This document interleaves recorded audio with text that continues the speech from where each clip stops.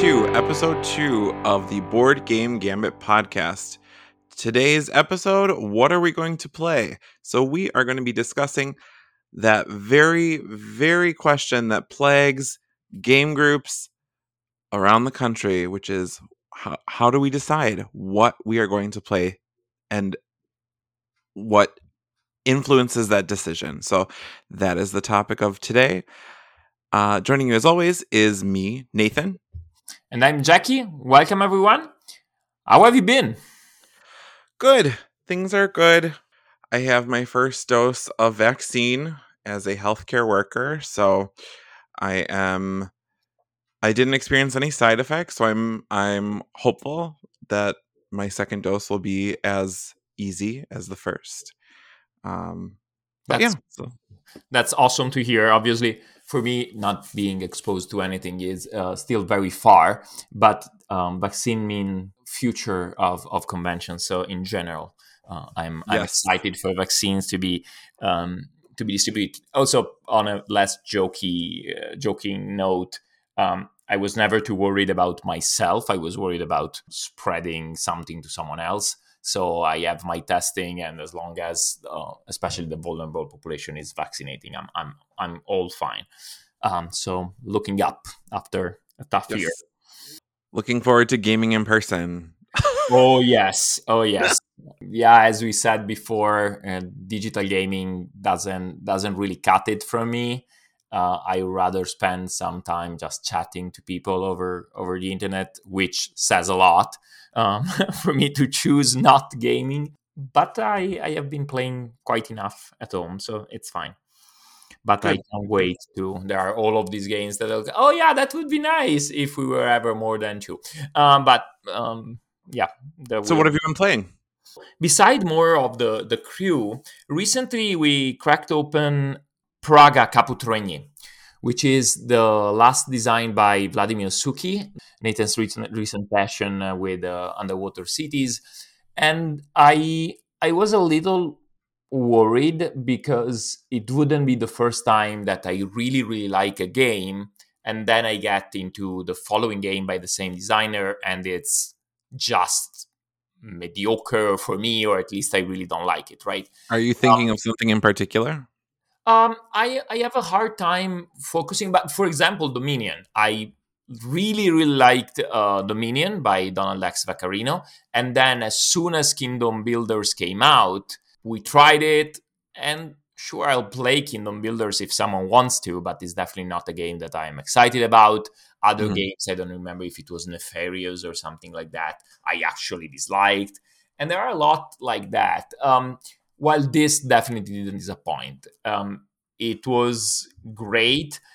Praga Caput Regni is a big euro with a bunch of moving parts, so I won't try to get into the meat of each of those. But basically, there is a selection mechanism. You select one of 6 actions out of a wheel, and that you combine the card with the action that is core to Underwater Cities is not there, but is kind of similar because these actions are placed on a wheel. So when you select one of these actions, you have a connected bonus.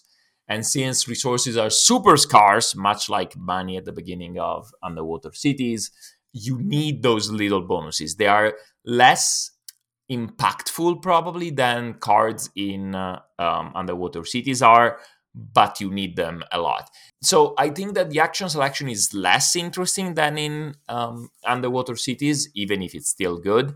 But what makes it very good is that the rest is very, very solid. You know that I wasn't super fan of the base development in Underwater Cities. I liked it despite that being a little uninspired. This has a lot. You have buildings that you can build, and they are basically some bonuses immediately, and then you're trying to complete sets on the board. There is a track, the King's Road, that you move, and you move only few times on that, but there are increasingly good rewards. There are 2 big tracks that are physically 3D because they are basically stairs, the cathedral and the castle, and you move up on that, and that points and the multiplier for other tokens. and then you can build your own set of walls and upgrade actions. The upgrade action give you better things when you take specific actions. The walls just give you resources and points, but also there is a small spatial element of aligning them. I did poorly at that, but it didn't annoy me. um, at the end, I was realizing that I left a lot of points on the table with that. But it was tense. We only played it 2 players, but it had a very nice pace. I think that with more players, the competing for the building sets and the board would become better. I am a little worried. I think this is gonna be one like Underwater Cities, where over 3, going to 4 players is gonna be really a commitment, and maybe Yeah. I rather keep it at 2 and 3. The theme is not as exciting as Underwater Cities. Is build a castle and build a road for the king. Nothing that we have not seen before, but vice versa. Visually, I liked it probably, well, certainly better than the original Underwater Cities. Meaning it's your standard Euros, but I do like standard Euros, so Mhm. that visual appeal to me. There is a lot more little details. There are eggs that you use to pay for stuff. There Do you are, know why those are in the game? because in the beginning, the king had asked of people to send them eggs, I guess, to use the running yolk to tie things together in construction. But the Yeah. rule book says that one village sent them hard-boiled eggs, and so the king was displeased. I do study my games very, very carefully. Good, good, good. So what do you feel about like the action selection mechanism? I liked it. It from the rules, it was very hard for me to see the point of it. It Mhm. looked very wonky. That's something else that will improve, I think, with 3 players, because I think so. There are 3 sections. The actions slide through 3 sections. The red section, where they are expensive to take, you still get the bonus and the action, but you have to pay money. The green section, which is very small and it's you just get them, and then the blue section where you get points because they haven't been chosen, right? So if an action is not chosen, an action and a bonus, because they slide together, are not chosen, they get into this blue section, and it only happened twice, I think, that we grabbed from there out of 32 actions that we took it with 2 players.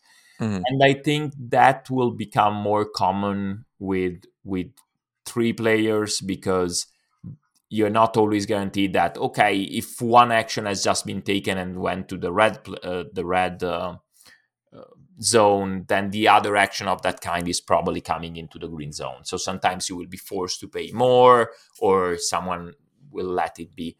Again, there is nothing as interesting as some of the actions in Underwater Cities, but Mhm. at the same time, that means that you don't risk getting stuck.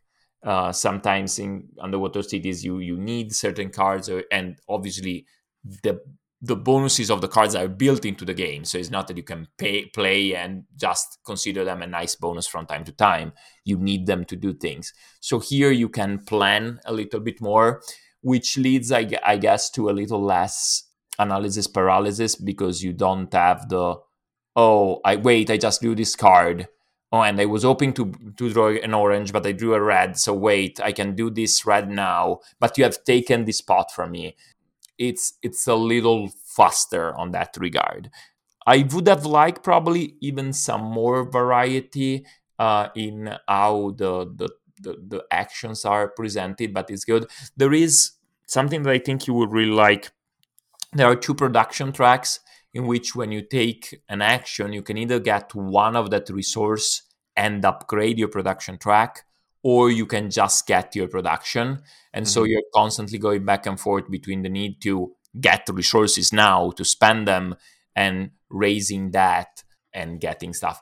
It's one of those games, which usually means it's a good game for me, where from the rules, a lot of items and a lot of things don't seem particularly impressive. For example, reading the rules, I was reading, okay, you can use an egg for the road and you can take an egg from a bonus, but is that all of these pieces just for that? While there are a bunch of icons on the buildings and on the walls that when you buy them, you get to gain an egg here or spend an egg for something, or bonuses from the different plazas that are on the board. All of these components, resources and component scorings that obviously they are not spelled out in the rules because they are just, okay, this symbol means points and this symbol means spend. And it really clicked. It clicked relatively easy. The first two turns for each were a little bit of, wait, what am I doing here? But then it was just, I need to do this and I need to do this. And it grows. You get to do more with the last few rounds than you Yep. than you can elsewhere. But it's not. I know you don't like the game, but Imperial Settlers is one of those games where in the first turn you take 4 actions, and in the last turn of 5 you take, I don't know, 20 actions. Here the progression is not like that. You do accumulate a few things that help you work better, taking an extra action here and there, but it's still, you are doing things significant at the very beginning and you cannot just wait for the big turns at the end. So very good. Took us, I think, 2 hours with 2 players, excluding explanation and assembling, which is gigantic. Oh Um, yeah. but I think it will come down, but not by much, right? This will never be a failed game that with 2 players we kick out in 50 minutes. I don't think so. I think Yeah. it will always be over an hour and a half, even with 2. I have no idea how long it would be with 3. The game gets a little shorter. I think you get fewer actions with 3, but I'm not even sure because the track is longer. So I don't. I think the first time we played with 3, it will be in over 3 hours. But much like the 3 hours of Underwater Cities, I wasn't checking the time. I wasn't realizing that it was taking over 2 hours. So definitely thumbs up for me. I Good. wish I wish it had a more exciting theme. Yeah. So I was asking about the wheel because it reminds me a lot of like a very, very simplified like Zolkin. No. I I don't think particularly because there is no maturing, right? You can you are simply I know that sulking could be done with tracks, obviously, but this is really just a track. The fact that it's circular is so whenever you take an action, it goes to the top and basically is very similar to what other games do by accumulating coins on actions that haven't been Unchosen taken, things. Yeah. and it works basically the same because the bonuses are paired and they move with the action. So the only moment that is broken is when you take the action, you go and place it on a new bonus, but you will not get that. I mean, you have no guarantee that you will get that. It's definitely out of the scope of things that you can work on and predict. So no, it's much less integral than that. It's interesting. I didn't dislike it. It was different than just worker placement, and it was interesting. And those little bonuses, as I said, were relevant, but definitely not as crucial as it is in Tolkien. And it's not even a rondel, right? Because you can jump wherever you want. Right. So it's just a clever action track. It reminds me of those in which cards slide to the left and the card to the right is more expensive, Hmm. which I think it's, for example, in what is called the guy who did the West Kingdom saga, Shem Phillips. In his games, there are in all of them, there are these rows of cards that slide and you can pay more to get the ones that are further away. That's what it reminds me of. But with the added bonus that there are bonuses with Yeah. the actions. Well, you ruined my transition because I was going to say, speaking of Zolkin. Oh, sorry. But anyway, so that was Praga Kaput Regni by Vladimir Suchi from his own publishing company, Delicious Games. And speaking of Zolkin, I'm still going to do it. Yes, speaking of absolutely. Speaking of Zolkin, so I've been playing a lot of games online, specifically through Board Game Arena, Mm-hmm. which, so I know there's a lot of like controversy right now about like the difference between like Board Game Arena and like Tabletop Simulator, and like if people have the right to make these games on Tabletop Simulator and things like that. So I have just kind of steered away from Tabletop Simulator because I don't fully understand what's going on with all of that, and it seems like people are making games that are not theirs to be making. It doesn't need to be the publishers. Oh, I didn't know that. Okay. Yeah. So people are like making games or modding games that they don't they shouldn't really be doing. So I'm kind of like I'm staying away from that. So Board Game Arena has not as quite of an extensive list on there, but it does have some good favorites. And I like that it sort of does your things for you, the upkeep and stuff. So some games that I played on there were Abyss, Twa, which I've mentioned before, Seven Wonders Duel, which I'm Mhm. currently undefeated in. Awesome. um, I thought you didn't like it. Seven Wonders Duel, Yeah. I like it. Oh, okay. Yeah, no, I've never had a problem with it. And Zolkin. So let me go into why I will never play Zolkin again online. Mhm. um, well, at least not with anyone that I don't know, Mm-hmm. because so now I've been playing against just random people, and I've encountered this more than once, but it's the aggressive corn conversion strategy. Yeah. Yeah. But also it's multiple people. Like, so I go in playing against one person, but then in the chat there are like two people talking that are not talking to me, and they're talking usually in a different language. Oh, that's bad. So I I'm mean, I like, know I know it's not competitive chess, but that's a big no-no, right? Talking about someone else's game while they can read it and listen to right, it. right. So finally I called these people out because it was funny enough, they were speaking Korean, which I Mhm. speak a little Korean and I can read a little Korean. So I was like, I can read what you're saying. And Yeah. they were like, oh, or first I said, you guys are talking an awful lot. Like, what are you guys talking about? And they were like, oh, not the game. Sorry. And they said that in English. Yeah. And they kept talking and talking. And then finally there was a section that I could see the word game. And so I like used Google Translate because Yeah. cannot I'm not fluent. Like, so I went and I looked at it, and it was specifically talking about this game and like what they needed to do next and things like that. And so I called them out. I was like, I can read Korean. And then they were like, oh, sorry. Yeah, So, that's I think the risk. This in particular never happened to me, but it seems that the online draws that super competitive, right?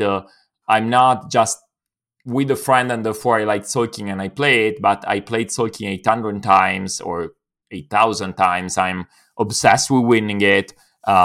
Therefore, I take always the strategy that is sure effective because online, I guess, actually, I know for a fact that Board Game Arena does not implement the variant that the designer suggested specifically to stop that strategy.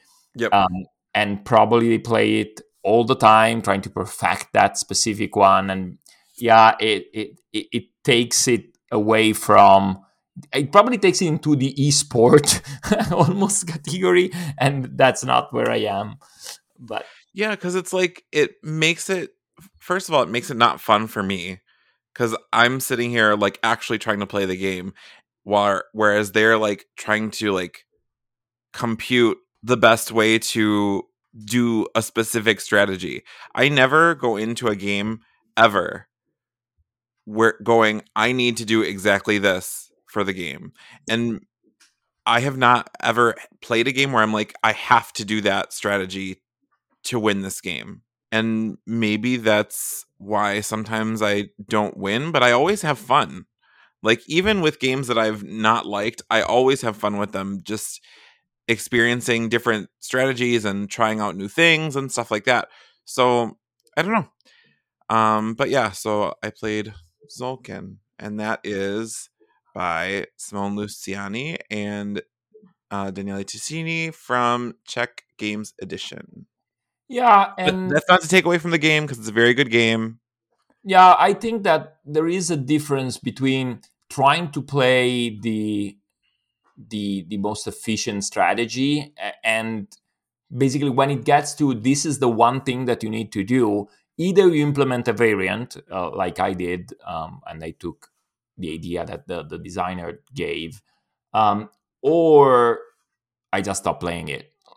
Like I do understand people say, oh well, you cannot go around and rechanging and rebalancing the game. Well, but then it's not fun. If the point is just execute this thing in every game in the same way, then sure. I mean, I like Sulkin, but if that's what the game comes to, I don't like it anymore.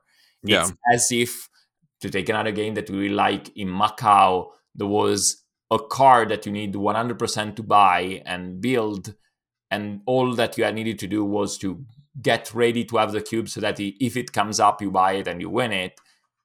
That wouldn't be a particularly interesting game, even if technically it's the same game, right? Right. Um, So yeah, I do like the game, but I will not be playing with people I do not know, Zolkin specifically, because I haven't encountered that with other things like Abyss or what have you.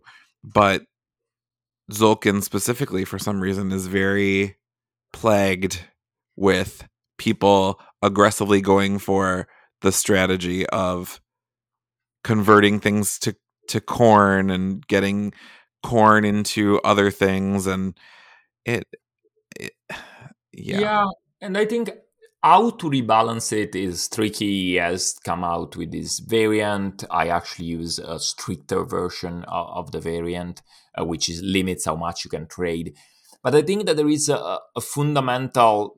You shouldn't have limited. You should have completely changed how it works, because that action, in my opinion, obviously I'm not a game designer, and both Ashini and Luciani have a great pedigree, and I don't claim to speak for them. But my impression is that that spot, so in Solkin, for those who haven't played it, you do a bunch of stuff, but one of the things is getting resources. There are different tracks with different wheels on which to get resources. And there is this spot that lets you convert in some resources into others, or some resources into corn, the currency of the game. And I think that was there, put there. It's a very easy to access spot. I think it was put there to, oh wait, I miscalculated and I'm just missing one or two stones and I got too much wood. Let me trade that. I Yeah. think that was the idea behind the trading.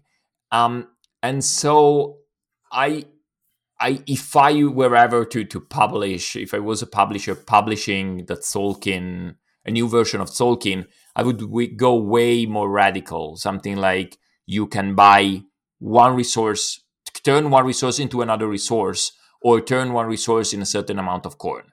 Even leaving aside the conversion chart, just something so that you can adjust your target, right? Oh, Yeah. I thought I, and that's clear again in my view, an uninformed view, that's clearly what is there to be, because it's equivalent to get one wood or get two food. So it's a very basic action. It's not supposed to be the pivot of the pillar, sorry, of your strategy.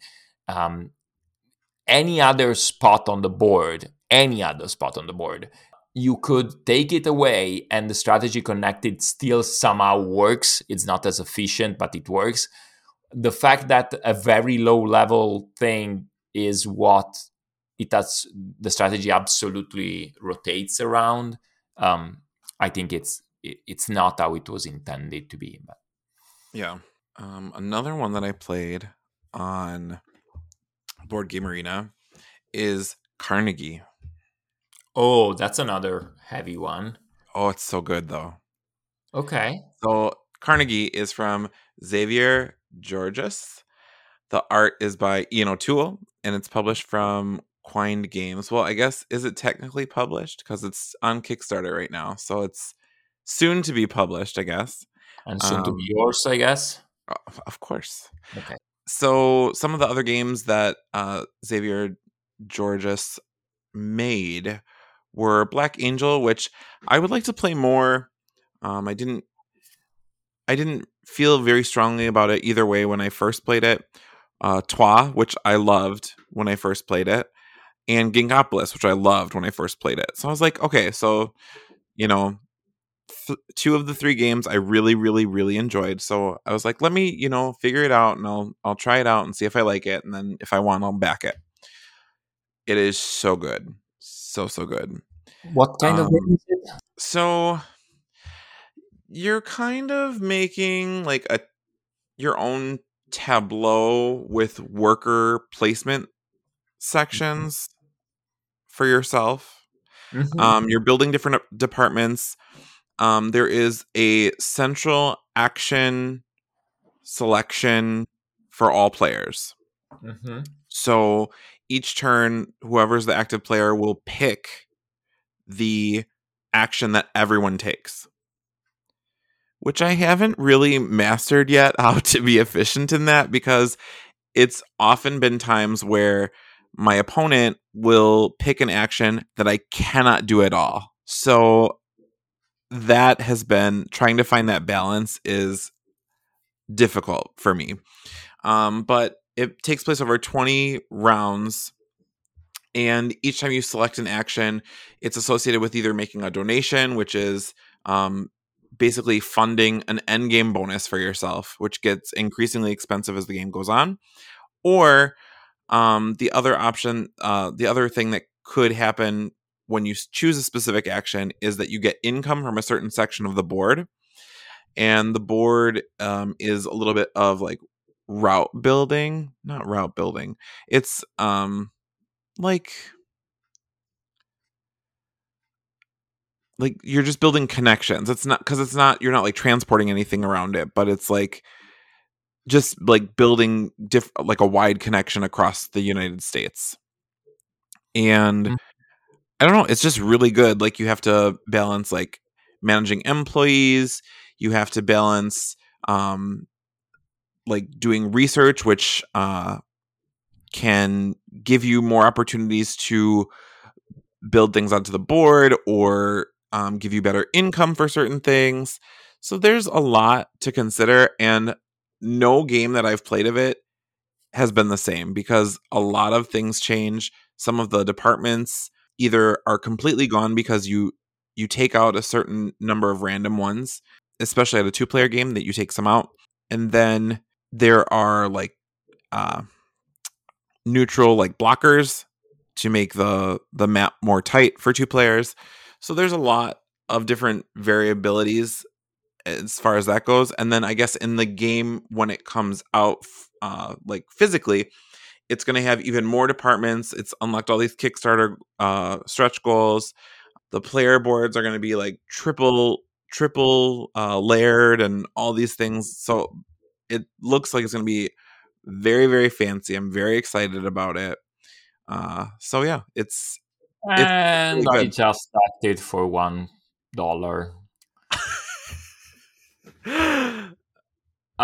So that I can delay my decision, which recently I have been like 3 out of 4 they convert into pledges, so it's way more dangerous, but looks nice. It's I really like it, and that would be a game that I would play with you on Board Game Arena if you would be interested. I might try it.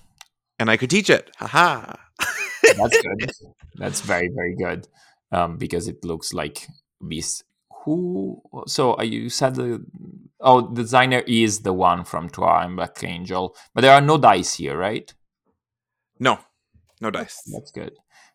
Let me see. Did he design anything that I liked? Carson City was okay. Gingopolis I like. So, yeah. So okay. So he shows that he has 20 designs, but they're all expansions. So I was looking for more information, but well, he certainly knows how to hit a runner. And Trois, Black Angel, Carson City, all quite popular. Very successful games, yeah. Yeah. Okay. So one last one that I played was Back to the Future, Back in Time, which is Okay. a cooperative game. I won't spend a lot of time on it. It's one of by Prospero Hall, Mhm. who are very good and published by Funko Games. They're very good at taking the theme and making it into a game. Is very simple, not necessarily super light. You have a few decisions, but the nature of those decisions is an action economy. Basically, you have tiles that you can use to either move or roll dice, and you can re-roll the dice as many times as you want until you get the bad icon, basically. And there are two bad icons to each die. You're trying to make the parents of McFly fall in love. You're trying to keep at bay Biff, the big evil bully of the movie, Oh, and that's you're trying to repair the DeLorean and run away. Takes less than an hour. It's charming. We played it. We lost twice and won once. I see going forward it might become a little too easy, but there are a couple of options to increase difficulty. It's if someone doesn't care for Back to the Future, I would never ever bring it out because it's very simple, and at that point you can get to other cooperative games that are simpler. But in the future, if like we're waiting for friends and I have 45 minutes rather than breaking out a card game, we might play around of this, and it's very thematic. It's fun, but doesn't get to. For example, I really like Horrified, and even if it weren't a cooperative, but it's by the same people, Jaws, I think it's a very solid game. This I don't think it's quite there, but I'm happy I got it, and it will be staying with us. cool. I forgot again that Prospero Hall is not a person. I don't think they mind. It's fine at this point. We should refer to them as. I would like to meet Mr. Prospero and Mr. Hall. I wonder what the other kids called him in school with a name like Prospero and things like that. Isn't Prospero a Shakespearean name Yes. or something like that? Yes. Yeah. So It looks cute. I would play it. again, it has dice, so at least that's a saving grace for you. Is that a little did they come out of the tower? Yes, you can roll them in the tower. That's cute. With that, why don't we move into our in-depth game review? And today, the game that we have chosen is Lost Ruins of Arnak, and that is from Min and Elwin, and that is from Czech Games Edition. I am not going to tackle the artists because I don't want to butcher their names, but there's a lot of them, and the art is lovely. Yes, so it's by these two new designers. It was really hyped. The game is takes place over 5 turns. In each of these 5 turns, you draw a hand of 5 cards, like in most deck builders, and you proceed to use the cards in your hand, resources that you can accumulate, and meeples to explore the board and take different actions. There are a bunch of uh, bonus actions or instantaneous actions that you can take that are basically usually getting resources from the board or sometimes spending resources to activate something. But the main thing is exploring this island. There are places that you can reach and they have a cost that you can pay with the cards. Like in many deck builders, the cards can be used either for the value or for their effect, like in Thunderstone and things like that. And with those, you pay the cost of traveling to go to certain places. Traveling is the only thing that doesn't have a physical token that you can take, while money and explorations, other things that you take to activate the actions around the board, you get them from the cards, but you can accumulate them. And the starting locations are there to be seen from the beginning, and you simply go there and gather tokens of some kind. If you instead want to go further, you have to pay exploration cost the first time you go, and you reveal the location, which means you get a little idol, which is a bonus and it's points. Then you flip the location and you activate the location as if you had gone there. But so you get a lot for your trouble. But beside having paying the exploration cost, you also get hit by a guardian, which is a static enemy. It doesn't activate, doesn't attack. Simply, if you are in a place with a guardian at the end of the turn, you get that card in your deck. Almost that card called Fear. And there are 2 levels of this exploration. All of this is to do points, and you do points mainly by 3 ways. Killing the guardians, which simply means spending a certain amount of resources while you're there. Moving up on the research track, which is this interesting track. You have 2 tokens that follow each other, meaning one of them must always be equal or higher to the other. And they do 2 things. So they have basically a path on this track, although there are only a few choices. That simply changes what cost you're paying to move up, and you can do it at any time. It's not an action, you just pay and move up.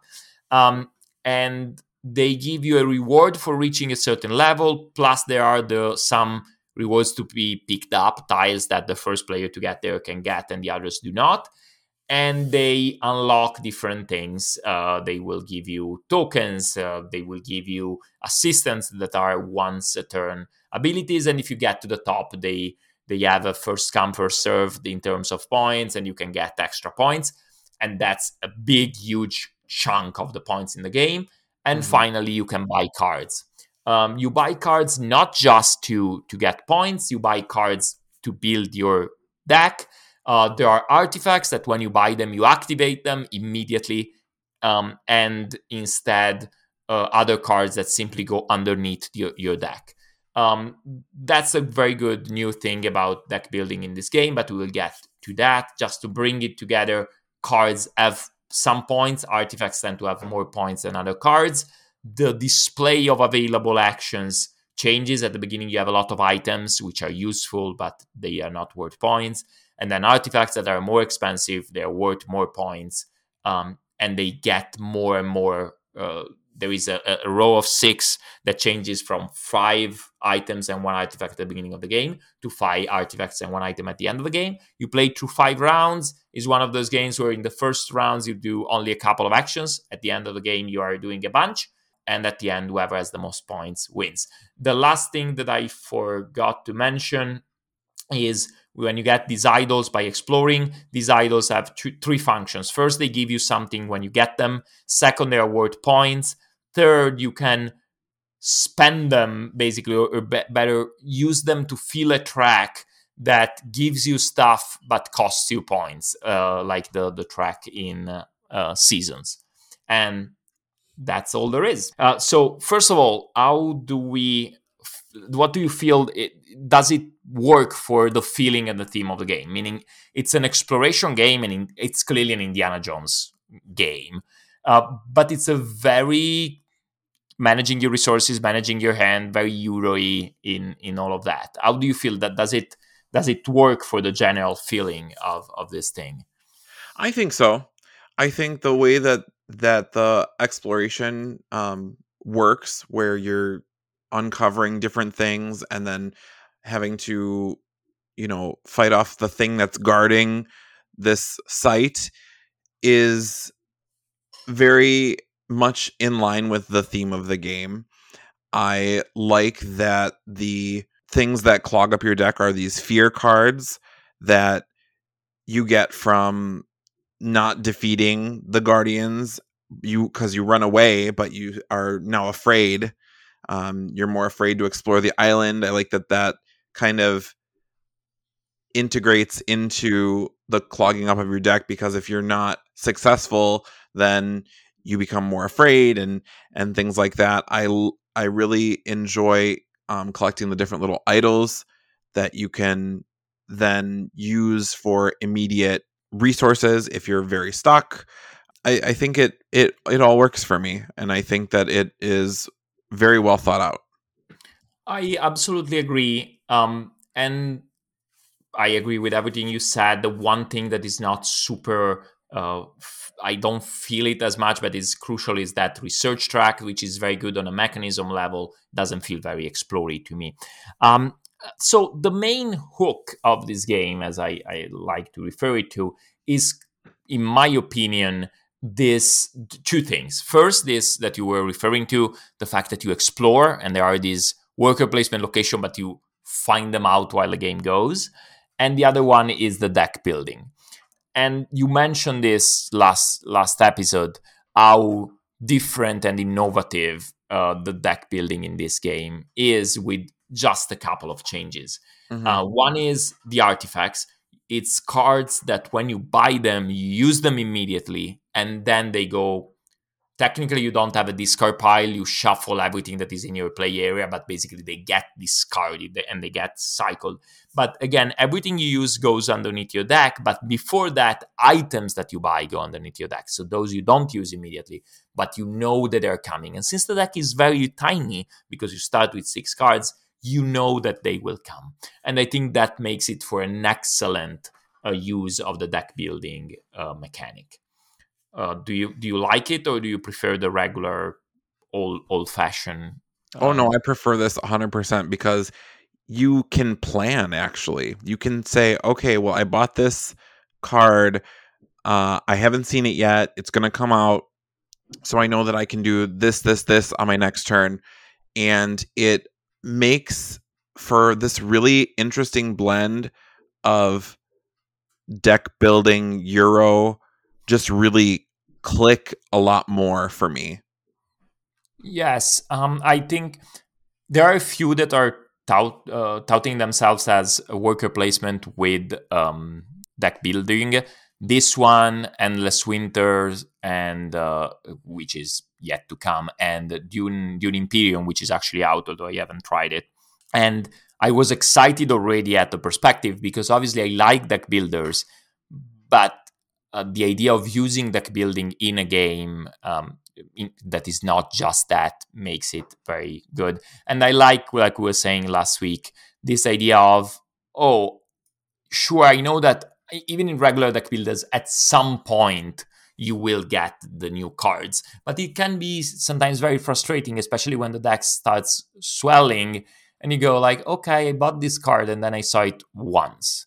While here, even the cards that you buy in your very last round, you can use them because they go to the bottom of your deck, but your deck is so thin that you can possibly draw through it if you manage. Okay. Well, theme and components. I think on this, I adore both. The art of the board is spectacular. The Yes. art of the card is charming, but I actually like that they went with a simpler art on the cards. It's not as visionary as the board. It has this very long landscape, this perspective, also on the locations. The cards are simpler. You have a sea turtle, you have a war mask, but very efficient. And to me, I don't think I would ever take it out to show the art to someone like I would do with a Rising Sun, or you might do with On Mars and things like that. Mm-hmm. But while I was playing, I really, really liked it. The size of the images on the cards is such that it doesn't distract you from the effects, but you see it in your hand. It's not just a tiny background image. And the theme. So, full disclosure, I have a soft spot for exploration themes. I like Escape. I like the Order of the Gilded Compass. So I am predisposed to like this adventure exploration kind of theme, but I think it works very well as long as you remember that it's a Euro, right? You find the Guardians and you kill them with resources. They don't attack you. You don't draw a card to see what happens. And there is a certain randomness in what comes up when you explore, but they are all more or less the same. You get some kind of resource, right? And obviously it can change significantly what you get, but I think the theme really spoke to me, and most of it comes through the cards. The cards, I don't know if they make sense. The artifacts make a little more sense in what they do, but I really, really liked it. Mm-hmm. Yeah, I like that the theme is tied into even like the different levels of exploring. Mm-hmm. How the the further away locations have better items, and so you have the two separate decks that you're drawing from, and the components as far as like the those tiles and the guardian tiles that go over them they're uniquely shaped, and I really like how well they look on the board when you put them down, because you are covering this beautiful beautiful board, with different tiles and such. So I like that they are beautiful in their own right. Yep. Also, as far as components goes, the custom plastic pieces are phenomenal. Yes. Yes, The, absolutely. the The little stone tablet. tablets, the little arrowheads, the little gems, those are some of the nicest pieces I've ever gotten from an undeluxified just base game. Yeah. Every person I played with, meaning Anna, Rachel, and Ryan, they all ask, is this a Kickstarter? Is this the regular version? And yes, it is. And as you were saying, it feels deluxe, but it was distributed with a price that is not, which is something I would like to see more of. But yeah. So for pace and arc, so the arc of the game, I think, is where it really shines for me. You Mhm. start with a little bit and then it grows a lot, and at the end you feel, even if you haven't acquired particular power because you got some new cards but not that many, but you now know where the big actions are and you are up on the track, and the track full self propels itself because you spend to get stuff, but that gives you more stuff, and you have these assistant that you can use once per round, but you don't have at the beginning. So this arc is very satisfying to me. You go from doing almost nothing to doing a lot, but still without feeling that every game you will do the same because you can do everything, right? It's not that every game you get to the end of the track and you buy all of the points. Sometimes you will do more, sometimes you will do less. So there is still challenge at the end. Yeah. Um, and obviously, I want to know how you feel about that. The pace can be sometimes frustrating because it's one of those games where turns are not the same length for everyone. And that means that in a turn in which you are getting ready for the next round, or vice versa, in a game where it's not going well for you, it can become a little frustrating to see other people keep going and keep going. Hmm. And that's a part of the game that I actually like. I like that non-fixed turn, but I can see how sometimes, especially when playing with four players, if you mess up or if you know that you need to accumulate resources and therefore you need to bide your time right now, I can see the pace not being super enjoyable for everyone. Yeah. As far as pace goes, I've only played it at two, so it's simply back and forth, and we seem to take very similar amounts of turns per round. So it seemed fairly balanced to me at two. Um, Not saying that at more it's unbalanced, but uh, it definitely the pace felt fine at two. So, um, and then the arc of it, I think, is like amazing. It kind of feels like Underwater Cities to me, where you're like looking at this like empty board and you're like, the heck am I supposed to do? I have nothing. I can go here and get like a resource, and then what? Yep. And then how are you supposed to, develop a strategy from this, and how are you supposed to, go forward in the game with just knowing very very little? But then you get a little more and you get a little more, and you get some cards, and you move up on the tracks, which give you resources and assistance, and so it very warmly like opens you up to new possibilities as you continue to expand what it is that you're doing. And I think that the feeling that that this game gives me as far as the arc is up there, like with one of my favorite games, which is Underwater Cities.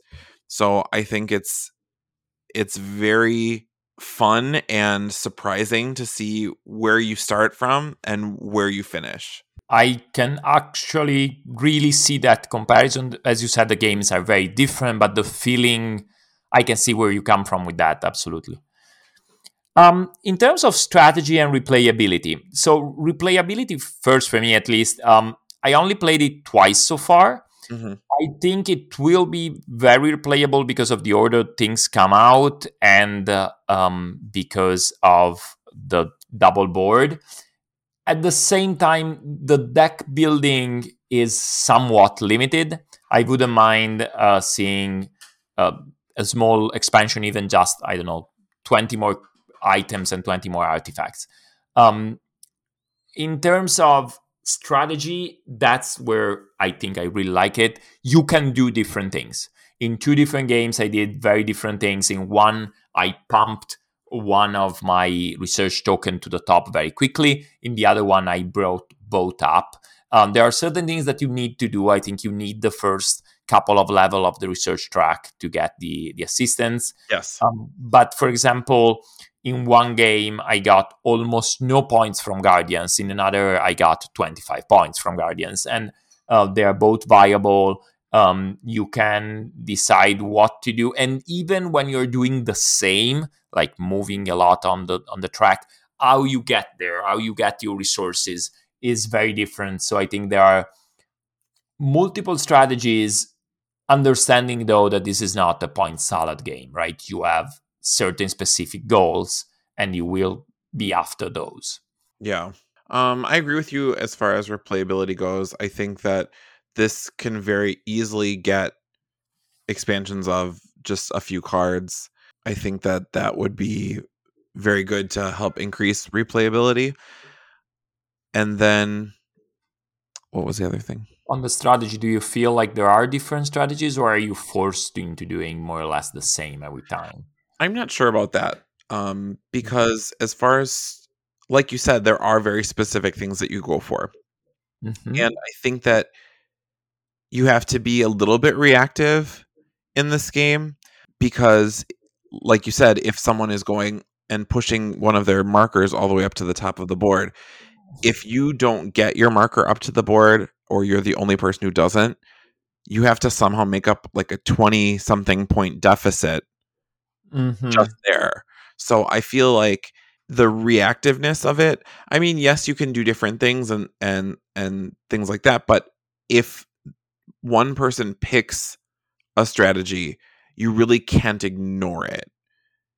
Mm-hmm. So I can I see don't that. know, like I think that there are a lot of different strategies. Like I agree that the Guardians is a viable strategy. I think that um the research track is, like you said, not ignorable.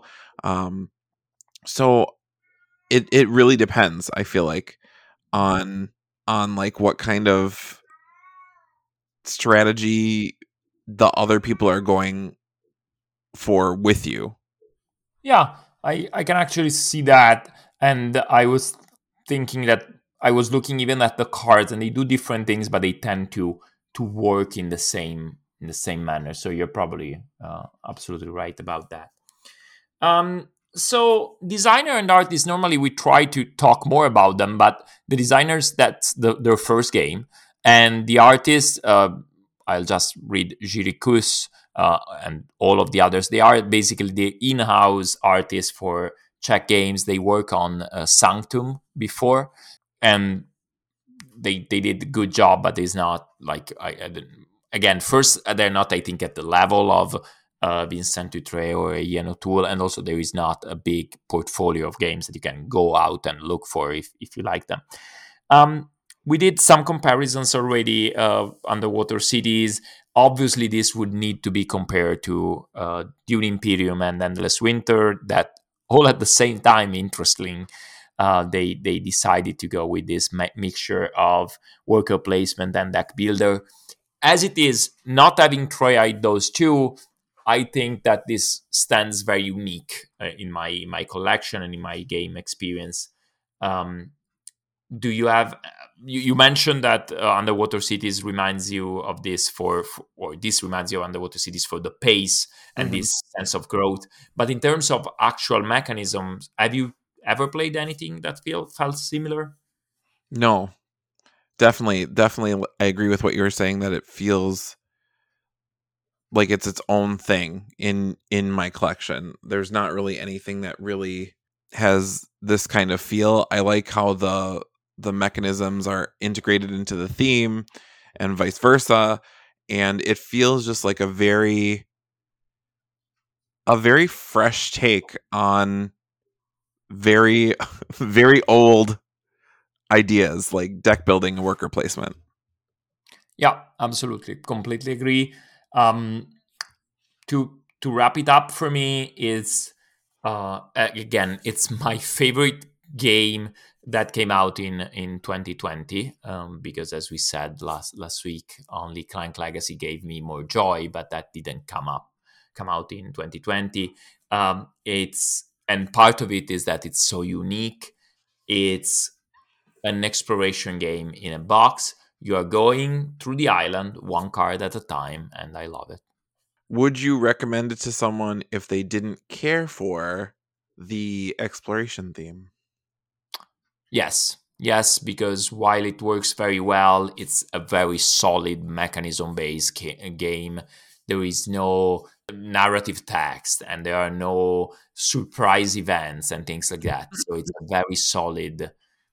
Actually, if someone really needs their exploration fix in a more narrative way, they might be more disappointing than the people going on it for the mechanism. If someone has played, I don't know, Fortune and Glory, and they want to continue exploring stuff, or even the adventurers, and then they get into this, if that's their perspective, the super cinematic movement, this is not particularly cinematic. Yeah. But if you understand what it is, which is, I think, a strict up Euro with a strong theme, and you are fascinated with the theme, or you will love it. But it's first and foremost a very, very solid game.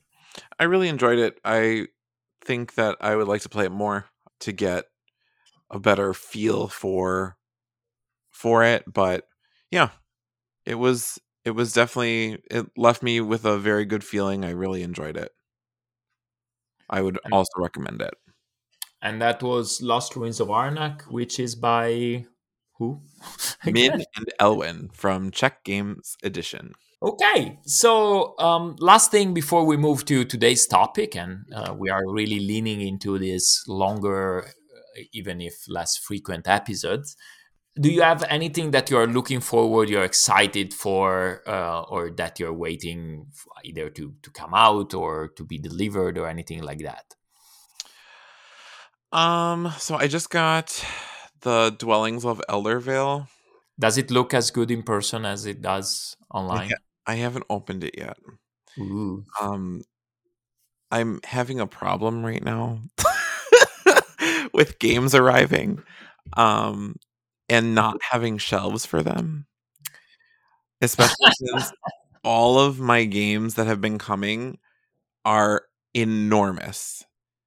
And we're not talking like, oh, like it's an Aeon's End size box or a Blood Rage size box. We're talking about Anachrony Infinity box, which is like takes up almost a full Calyx cube by itself. Okay, so that's basically taking up a whole Calyx cube. So, I So mean, it came. yeah, Anachrony Infinity box. Oof.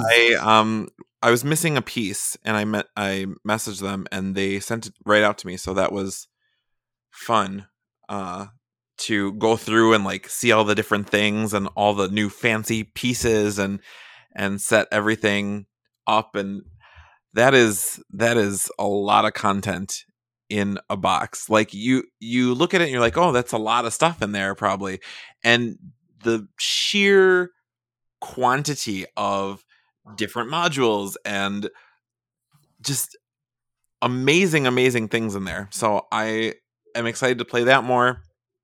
um Can't wait. So yeah, Dwellings of Eldervale. On Mars came with Kanban. So you get my problem now, right? So Oh yeah. Anachrony Infinity Box takes up a full calyx. The Dwellings of Eldervale takes up probably about half a calyx or cube. And then Kanban and On Mars are not particularly like wide, but they are very, very long in that they don't really fit in the calyx cube. So I'm So running out now of it's space. not you finding the space for games; it's the games leaving some space for you Yes, somewhere. yes. Scott's like office space is getting smaller and smaller. I actually went to IKEA the other day and purchased another 1x4. Hmm. We are still IKEA still has a bad name in our house because it has been since early December or late November that we are waiting for the freaking 5x5 Kallax, the big ones, to come back in stock, and they have nothing. And since we're not driving to Florida to get them, um, our games are in disarray. So there is the Euro shelf, which is safe, and the two-player and cooperative shelf that is done. But we are basically less than half of the collection is now shelved. And I even looked into alternatives, but there are no things. So what I'm looking forward to is freaking IKEA getting the wooden shelves that they are famous for, and and then game wise, I actually recently in the last few days I've been obsessing about Stroganoff, which has nothing to do with the beef. Is the new game by Andreas Stedding, who is the guy Yep. behind Gugong. Gugong. Yeah, and Gugong, and it's still by Game Brewer. I loved Gugong, is probably my favorite game from 2019, up there with Clank, although they are very different.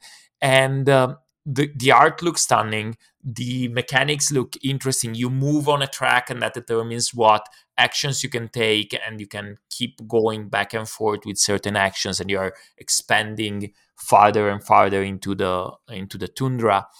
The theme is different, at least this idea of you spend horses to move forward in this desolate land, but then you're trying to settle it. Looks very nice. It's gonna be on Kickstarter next month. Um, I must say that with Gugong, I'm perfectly fine with the regular edition. So I might end up waiting for the retail edition on this one, but there is no doubt in my mind that I will get it one way or another. And Yeah. I'm excited for it. Yeah, it looks very nice. So when we finally get all of these games, it will only compound the problem that already exists, which is how do you choose what to play when you get together? Ah, good transition. Very smooth, uh, sehr smooth. Okay, so I I wanted to do something a little different from just the another uh, our favorite game of some kind, although I like that a lot. But since we just did the big 2021, I wanted to try and explore another thing. So first, this is strictly based on on the fact that we play game with people, right? If someone played games alone, they could just pick their solo game of choice for the day, and I guess they would have some problem, but you can just go through a rotation or whatever. And so it is actually a good problem to have, right? You get together with people and you need to pick what game to play. And that's true of whether you are playing with your partner or your friends came over for the night, or whether you get to a weekly gaming meeting or you are at a convention. So there are different spots, different necessities, but I thought we could try and explore how we choose games to play in some of those environments. Easy. Step one, not a co-op. Fair enough. You have your step one. I'm kidding. It ties into something that I am gonna say later, but it just goes it was just a little comic thing there. No, it actually works perfectly because I think that understanding what you don't want to play is almost as important as understanding what you do want to play. That's true. Um, I and we will go through the different. I think there are different strategies and different problems depending on the setting. But I strongly still believe to this day that no matter the setting, no matter the number of players, way too many games exist for someone to play a game that they don't want to play. Um, to the point that I am sometimes negative about some games. I say I won't play that, and I used to feel guilty about it. I don't, and I don't want other people to feel that, like, if they don't like a game, even if it's a game they like a lot, we're just not gonna play that game. So, for example, I give you grief about Nemesis and not liking Nemesis, but I wouldn't want you to now say, okay, I'll suffer through Nemesis so you can play it, right? It's there are hundreds and hundreds of excellent games, and so I think that the first step is to recognize that, at least for me, I am in the position in which I get to play a lot of games, and so I don't want people to suffer through games they don't like. I wonder if it would be different if I didn't have close friends or my partner, Anna, playing games, my wife, with me. And I was in the condition of, oh, I only ever go to a weekly or bi weekly meeting. And that's the only occasion where I can play this game. And maybe that would change my mind. But as it is right now, I feel extremely strongly that I don't want someone who plays a game with me to play it despite the fact that they don't want to play it. Yeah. Funny enough, I would actually play Nemesis again, but only if we played it with the full co-op version, which goes against like everything that I say all the time. What have you done with Nathan? Who are you? Being isolated has changed me. Yeah, I will definitely play it. I think it will solve the problems that I remember you having it with it, and I think I like it. We haven't actually played the co-op version, which speaks to how much we like the basic one. But I'm glad to. I will be glad to play with you. I'm sure Anna won't object to playing Nemesis co-op. Uh, she actually agreed with me that I didn't want to play the co-op particularly. I prefer the normal one, and so she said, "Okay, I like Nemesis so much that I don't need to try the co-op, but that would be a perfect occasion to do so." I understand that the objectives are harder, but you can help each other in killing the monsters. So let's start with, if you are with just one friend or your partner. I personally don't find a big problem there, because I think that one of the problems in choosing games is specifically that you don't want to make anyone unhappy. And when you are only choosing with one person, you go, do you want to play this? Either yes or no, right? It's a straightforward move to the next one. And usually we don't have a big problem finding out what to play.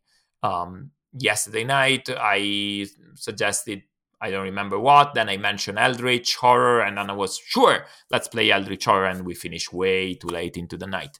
But do you also find that when I don't know, just you and me, or you and Scott, or you and Brian, that is easier to find what to play? Yeah, because I think it's like you're just like two, so it's just, I agree. Like you just say, what is it that you want to play? And like if I'm playing with Brian, he'll come with like a list. And he'll say, "So I'm really interested in playing these games. Does anything on this list like Resonate with you? yeah, like inspire you to want to play it?" So that's how him and I usually resolve stuff, is like he'll come with a list, or I'll come with a list of games of his that I would be interested in. So yeah, I think that when it's two, I think it's a lot easier, which goes into just like player count. Like I think that if you are, like you said, a small group of two, or as you add more people, that's when the issues come in. Yes, although that leads me to two things. First, yes, the list, and I will get back to that in a moment. But also player count. I think it's a very good discerning factor for me. I used to try when we had like 15 games or something like that. There were games that I really wanted to play. I really liked them. And I wanted to play them, make them work, no matter the number of people. Now we have so many games, and so many that I really love. That's the great thing, right? It's not that we have a lot of games that are just okay. So many games that I love that I think the one thing where I'm not super flexible, well, there are many things I'm not super flexible about, but among those, it's also player count. If a game, for example, I love Seasons. We played Season yesterday, actually, or 2 days ago, I don't remember. The two of us, and I loved it. I also got punched into the ground, but that's beyond the point. But I won't play Seasons with four. The fourth player adds a long time without adding any interaction. Or I will play Ninjato only at 3. And obviously, most games I have a little more flexibilities, but there are games that I won't play with 2, like Rialto with 2. I actually like it when I played it, but Rialto shines at high numbers, so I would bring out Rialto if we are 3 or more, and things like that. And I think that's a good discriminant, but usually what I do when I have friends over is all of the games that I have, obviously I will like to play, and normally friends that bring games know more or less what I like, so they don't bring a game that I hate. So I will start, as you have seen me doing multiple times, physically piling up the games on the table. And then something very natural happens. First of all, people veto them, which is great, because again, it goes back to the first thing should be people shouldn't play things that they don't want to play. And so often I do this on purpose. I keep piling things so that people feel the pressure of choosing something and removing the ones that are mentioned. And sometimes that leads us down to a few. And I think that that's a very good way, because someone is taking and it's not always me, although often I like doing that, but someone is taking the responsibility of first shrinking from 350 games or 400 to 5, 8, 10. But then someone else is in charge of going from 10 to 1. And so usually I take out 10, 4 or 5 get vetoed, and then someone else needs to choose among those 4. And obviously I don't manipulate that. It's not that if I am with you, I'll bring out 10 games, of which 9 are co-ops. Oh, you chose this other one? Oh, what a coincidence. That was the one you really wanted to play, right? I try to already narrow it down to things that I know that people like. But the problem is that this breaks down when we get to a convention setting or a weekly meeting, because I bring, like most people do, way too many games, right? I bring 20 games to an afternoon in which I know I will play 2, and everyone does that. But at the same time, the problem is that pre-choice I cannot do, because I don't know the people that I'm going to play, and also people, I don't know how they will read me. Like at home, I know that my friends know that even if I take out 10 games and none of them they like, sure, just bring out other games. While at the meeting, people maybe that I don't know, I don't want to impose games on them. But I have noticed that at first, I was simply bringing the games and putting out there. But there are some people that are very vocal about those games. And so, for example, I noticed that I often got roped into games that I didn't like. And so now what I tend to do when I go to a convention or conventions are different because there are also a bunch of new games, but let's say a weekly meeting, what I do is I tell someone, okay, I can play anything that I brought, but also, and I make an effort to point out a bunch of other games that are not the same that I brought, that are from other people's piles, or they are in the playing things, so that I obviously will play anything that I brought. That's why I brought them. But I'm also open to playing a lot of these. I noticed that with some environments, I need to get over my trying to be open and propose things and pick a game and insist with it, which is something that I'm very uncomfortable with, but sometimes is the only way to move towards actually playing a game. Yeah. because I I have been to places where, okay, we can play this, and this. Okay, and then the only players, especially there is a local meeting where it's very nice because new people often show up. But so what happens is that there are people who play often the same games. It's usually Concordia, and they just pick Concordia and jump into Concordia with the people who already know Concordia. And so my openness becomes, okay, I will play the introductory game to try and be nice to the new people. And it always happens, right? And that means I don't get to play with my friends. I don't get to play games that are particularly exciting to me. So in that specific subsetting, I become a little more decisive, and I go, I will play either Lorenzo or Rialto or Blood Rage. Who wants to play any of these? But that makes me uncomfortable. I'm the opposite. I think sometimes I'm too vocal about what I want to play. Well, that's why we work well together. I'm like, I really want to play this or this. Pick one of those. Yeah, it's like, let's play Newton. But the good thing is that you choose good games, so I'm happy with that. So yeah, that is also like my next point also was the type of game night that you're going to really can influence how to pick a game. Because like you said, there's at conventions especially, I have an issue because if you go to like the big conventions, like I know like Dice Tower Con and like I think BGG Con are the ones that have like huge massive libraries.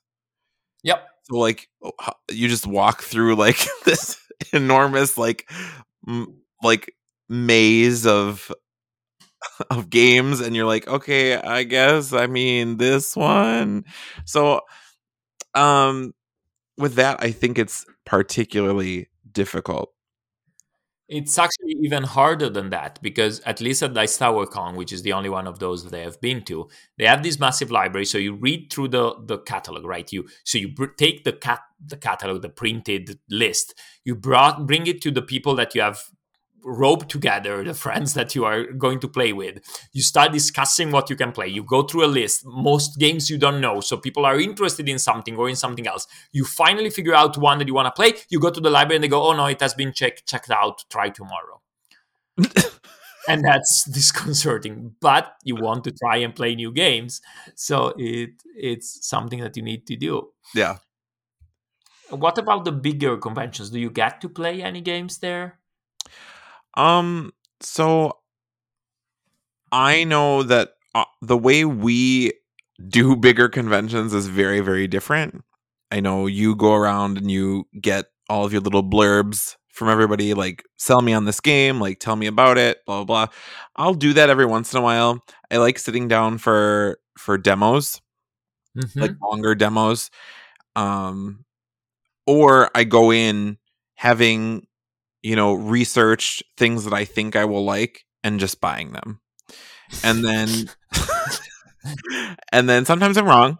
How is that different? How is that different from not the convention? I know, but in this way, I just get all the games like within a 3-day period versus ordering them and waiting for them to come, and so it's immediate gratification. So I definitely like buy a ton of games. So I just crack open something that I've just purchased. And that's how we decide basically. Like if I'm going to Gen Con with Dan, my friend from home, he is just like, I'll play whatever. Literally, like any game. He has never once said, no, I'm not going to play that. So he will just play whatever I buy, basically. And then sometimes after we play it, we'll go back the next day and he'll be like, okay, I really like that. I'm going to get it. So, yeah. Yeah, I think that choosing what to play, even at convention, it used to be easier. I remember when we went to our first TotalCon, which is a local convention with this smallish library. Well, not with a smaller library than the bigger ones, but still a significant library. It was very easy. We would just take the list. Oh, we don't know this. Pick it out and play it.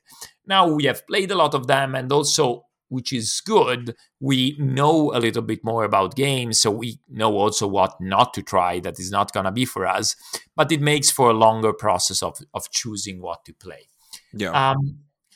But also, I really like helping people playing the games that they like. Like if I don't, that's I think, as I said, I'm very picky. I have a lot of limits on what to play.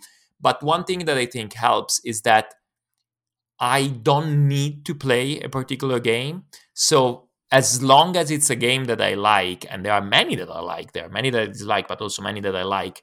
When someone at the convention wants to play a game, take for example, okay, Aquasphere is one of my favorite games, but even if I have Aquasphere there and someone else suggests a game that maybe I like but I don't love, Istanbul, I'm perfectly fine playing Istanbul. I don't have the game that I need to play, right?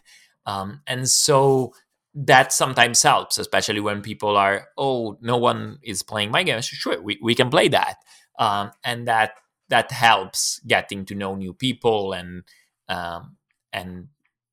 I like that in a convention setting. You did that with me the first time that we met. Yeah, exactly. Secrets was probably not a game that was to the top of my list, right? I would never go to a convention saying, oh, my goal for this convention is I want to play Secrets. Yeah. Obviously, there are games that I don't like. And if you were looking for, I don't know, someone for a long Euro that I don't like, I am blanking, but there are plenty. I would not have said, sorry? Arkwright. Exactly. I wouldn't have said, sure, let's play that. But even short games that I don't like, right? It's not about the length. But that's the point. If that makes it easier for me, because sure, I will try that game, or sure, I will play this light game that other people don't want to play. I never go to a convention with the intention of I will play this game, even when I would like to, right? Like Rising Sun is a game that I tend to play more at convention than not. But last time I brought it, and there was one other person that wanted to play it, but it didn't happen because at that point I was playing something else, so I wasn't dead set on it. Obviously, if it happens the same with Battlestar Galactica, obviously I won't say no to a game of Battlestar Galactica, but it's not that I get to a convention and I have as my ultimate goal to play that, and so everything needs to fit. For example, often at convention I say, sure, I will play that specific game if things work, and then they come and they go, oh, tonight we're playing this, and I'm sorry, I'm already playing this other game. Go ahead, play without me. If it happens again, I will be very happy. I think that ultimate remembering that we like a lot of games, so we like games, so it's very hard for me to understand the point of I need to play this game specifically. I do understand and share but I don't like this game. Why would I play a game that I don't like? Mm-hmm. But vice versa. Take, for example, of the different T games, I like Tekhenu and Soul King way more than I like Teotihuacan. But I like Teotihuacan. It's fine. So if someone wants to play that and not the other two, sure, I'll play it. And Taramara or whatever. Mm-hmm. Trismegistus. That, for example, I won't play because I don't like it. And that's the same with co-ops for you, or a lot of special games for me. There is no need. For example, we have never told you, oh, you should really play Eldritch Horror, which I don't know if you have played. I actually like Eldritch Horror. Okay, Nathan. So what are the co-ops that you don't like? The bad ones. No one likes bad co-ops. How do you like Eldritch Horror and not like co-ops? It's a mystery. Is this 2021, Nathan? Is like a different person? Like, yeah, I like co-ops. The one thing that I don't like is games that are overproduced and have too many shiny things. It's the invasion of the body snatchers. Yeah, yes. So exactly. So let's say with Nathan from 2020, when I thought we wouldn't like something like Eldritch Horror, I wouldn't insist on playing a game, even if I think it's good. Take Rising Sun. I make fun of Anna a lot because she doesn't like Rising Sun, and I am baffled that she doesn't. But I don't go, oh, tonight we should play Rising Sun. Oh, tonight we should play Rising Sun every time we have friends over, right? Yeah. Because she doesn't like it. It baffles me, but not as much as the fact that she doesn't like Medici. Um, she's gesturing. Those are the two only games that I don't like. That's the point. But I mean, she's married to me, so we know she doesn't have good taste in general. Um, and but yeah, I think, and that's it in the end. I think find a game that you like, be open to playing maybe not your favorite game, but just a game that you like, and things become much easier. I read of groups where you have a rotating set of choosing, and you do play what they choose. So yeah, today you get to choose, and everyone is forced to play that game that you choose. That sounds miserable. But it's actually very common. I have heard it from many people. I've read it on many threads and heard it in many podcasts. Obviously, I don't think if someone goes, no, I won't play that, even under torture, they tie them to the chair. But the assumption is, well, we suffered through your game last week, and now you suffer through mine. Right, but why suffer through a game at all? I think partially is, as I was saying before, people who don't have many other outlets combine with kind of a cult of the new or things like that. I really want to play this 3 hour economic game, and the next player really wants to play this shoot them up, completely random thing. They are in the same game group for reasons that completely Unknown. elude me. Um, and so today you play through Barrage, and tomorrow you play through whatever shoot them up thing I brought. And I don't think that works for me. I rather go an entire year without playing a specific game, although it would make me sad if I like the game, rather than playing that, but then through the year repeatedly playing games that I don't like. Right. Yeah, no, that wouldn't work for me. I I I would rather break up into smaller groups. Even if we were like 4. If two people like if you and I really wanted to play something really heavy and mean and Scott and Anna wanted to play a co-op, like I'd rather break up into 2 groups. Absolutely, that's absolutely true. And that was before coming to America, or the first years when we went back to Italy for a longer time. We had this somewhat large group of players, like not 20, but 6, 7, 8. And one of the big things was splitting, right? There were people who would rather play, I don't know, always the resistance or something like that, not to split. And in particular, we have one friend who Andrea, who really doesn't like those light games. And so he would rather split and play something that he liked. And at first I was also, well, but we are all together. But then I realized, well, but then this person has to play games that they don't like. Um, just let's split, and one room will play Pillars of the Earth, that at the time was the complicated Euro game, although it's not that complex, but it was for us. And the other room will play a lighter car game. And then there were the occasions where we were just 6, and so we did Rex or we did Battlestar Galactica. But the idea of, again, it's more important to have people happy than to adhere to a certain predetermined rule of we have to play all of the new games or we have to not break the group. I completely agree. People being happy is more important than some theoretical rule. So another thing that I think really helps dictate, for me at least, what to play is like my mood. Mm-hmm. Like if I just came off of working, 12 hours, I may not be in the mindset or really feel like playing, like you said, an economic game. Mm-hmm. something very dry, something very like crunchy, and you have to think and think and think and agonize over your turns and stuff like that.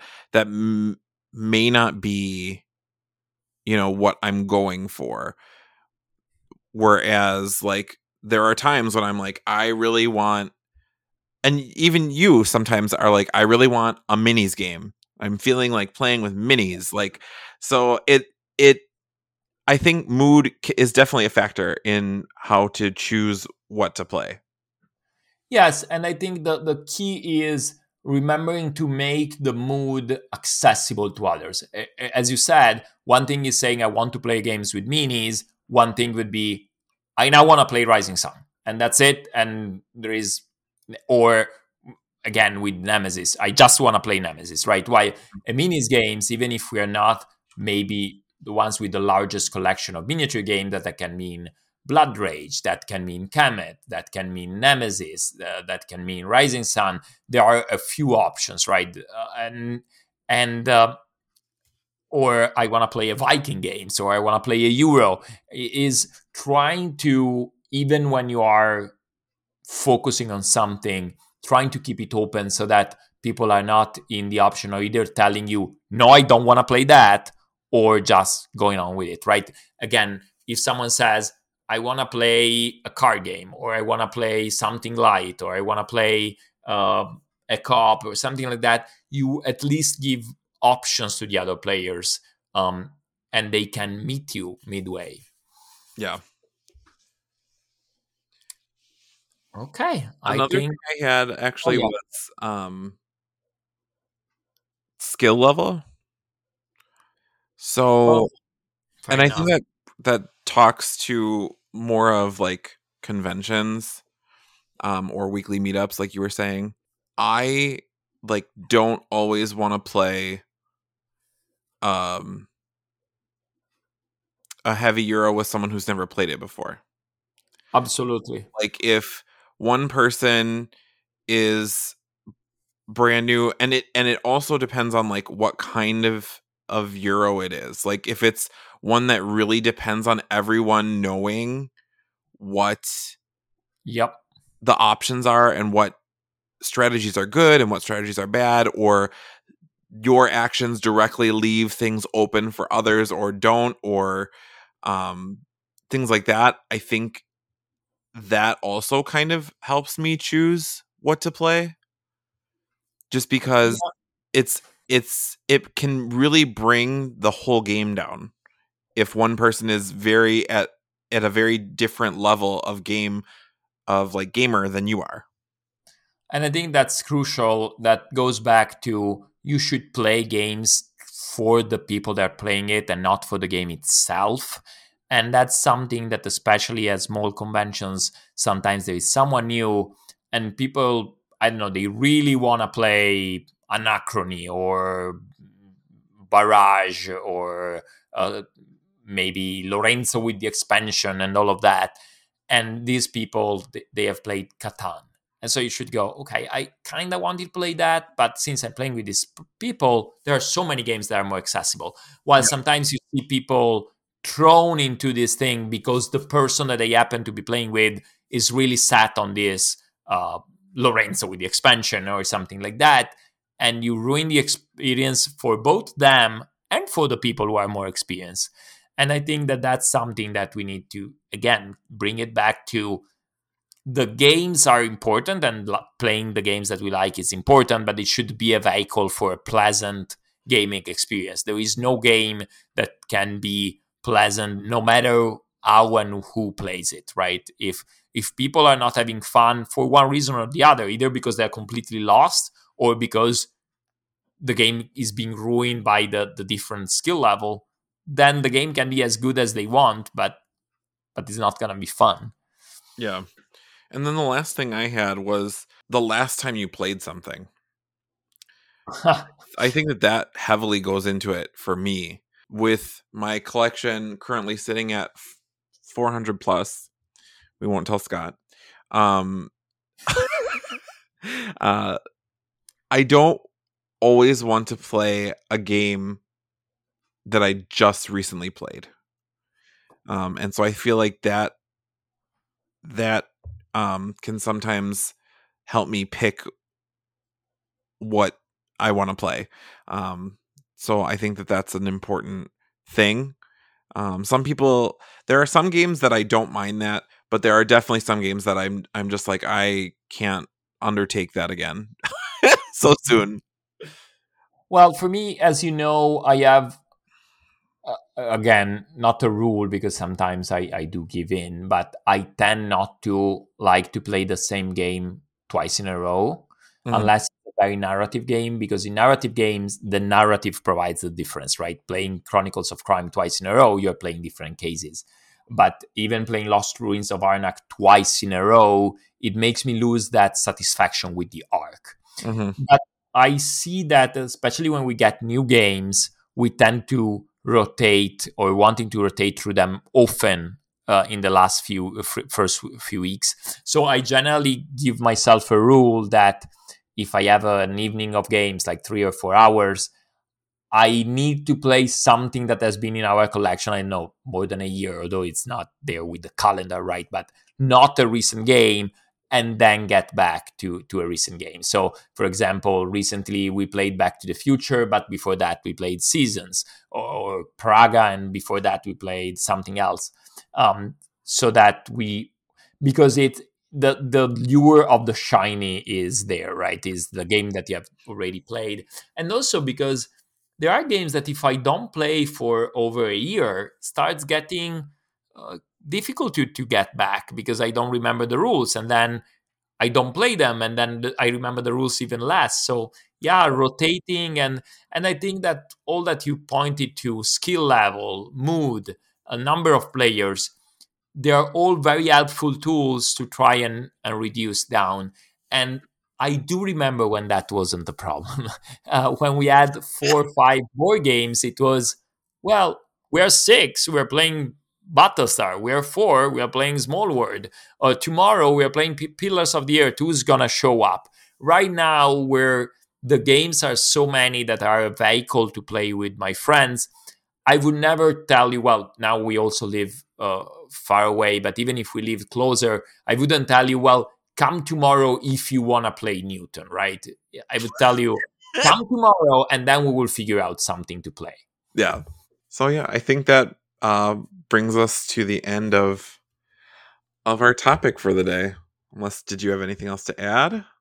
No, I'm very happy to have made it through this other episode, and looking forward to episode 3. All right. So this is right now. I'm going to be sending you an image that you are going to blind react to.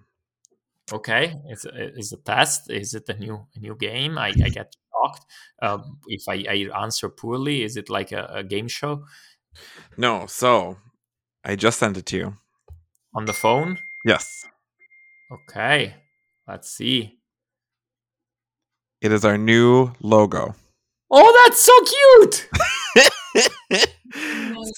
so you've heard it here first. Our new logo for season 2 will be uploaded with this episode. It was commissioned from Scott's friend, who is an artist, and so I gave her pictures of the two of us, and she drew our likenesses on the heads of meeples. And if you're listening to this, you'll be seeing it. So that is where the new logo came from. So I hope you all enjoy it, because I think that it's amazing. So I love not only us but also the table with all of the little pieces. It's fantastic. I like that I'm very aggressive about it. Yes, You're kind of more laid back. I have a more casual approach to the gambitness. Yes. So That's amazing. What's the name of your friend, of Scott's friend? Emily. Emily. Thank you, Emily. Yes, thank you. So we will be uploading that, and as always, we are available on Facebook and Instagram mostly. So Instagram, I've become a lot more active on it, and also on Facebook, I've been trying to post more things and questions, and I would love to get some responses from our listeners. So if you have any questions, concerns, thank you to the people who have concerns, questions, or things you'd like us to talk about. We would love to hear from you. So thank you again to the people who have reached out. And I look forward to hearing from more of you and hopefully getting to a convention at some point to meet people who have listened to our podcast. So as always, as a wrap up, I am Nathan. And I'm Jackie. Thank you very much, Nathan. Thank you, Emily. And thank you to everyone who listened. And I'll see you next time. Bye. Take care. Bye-bye.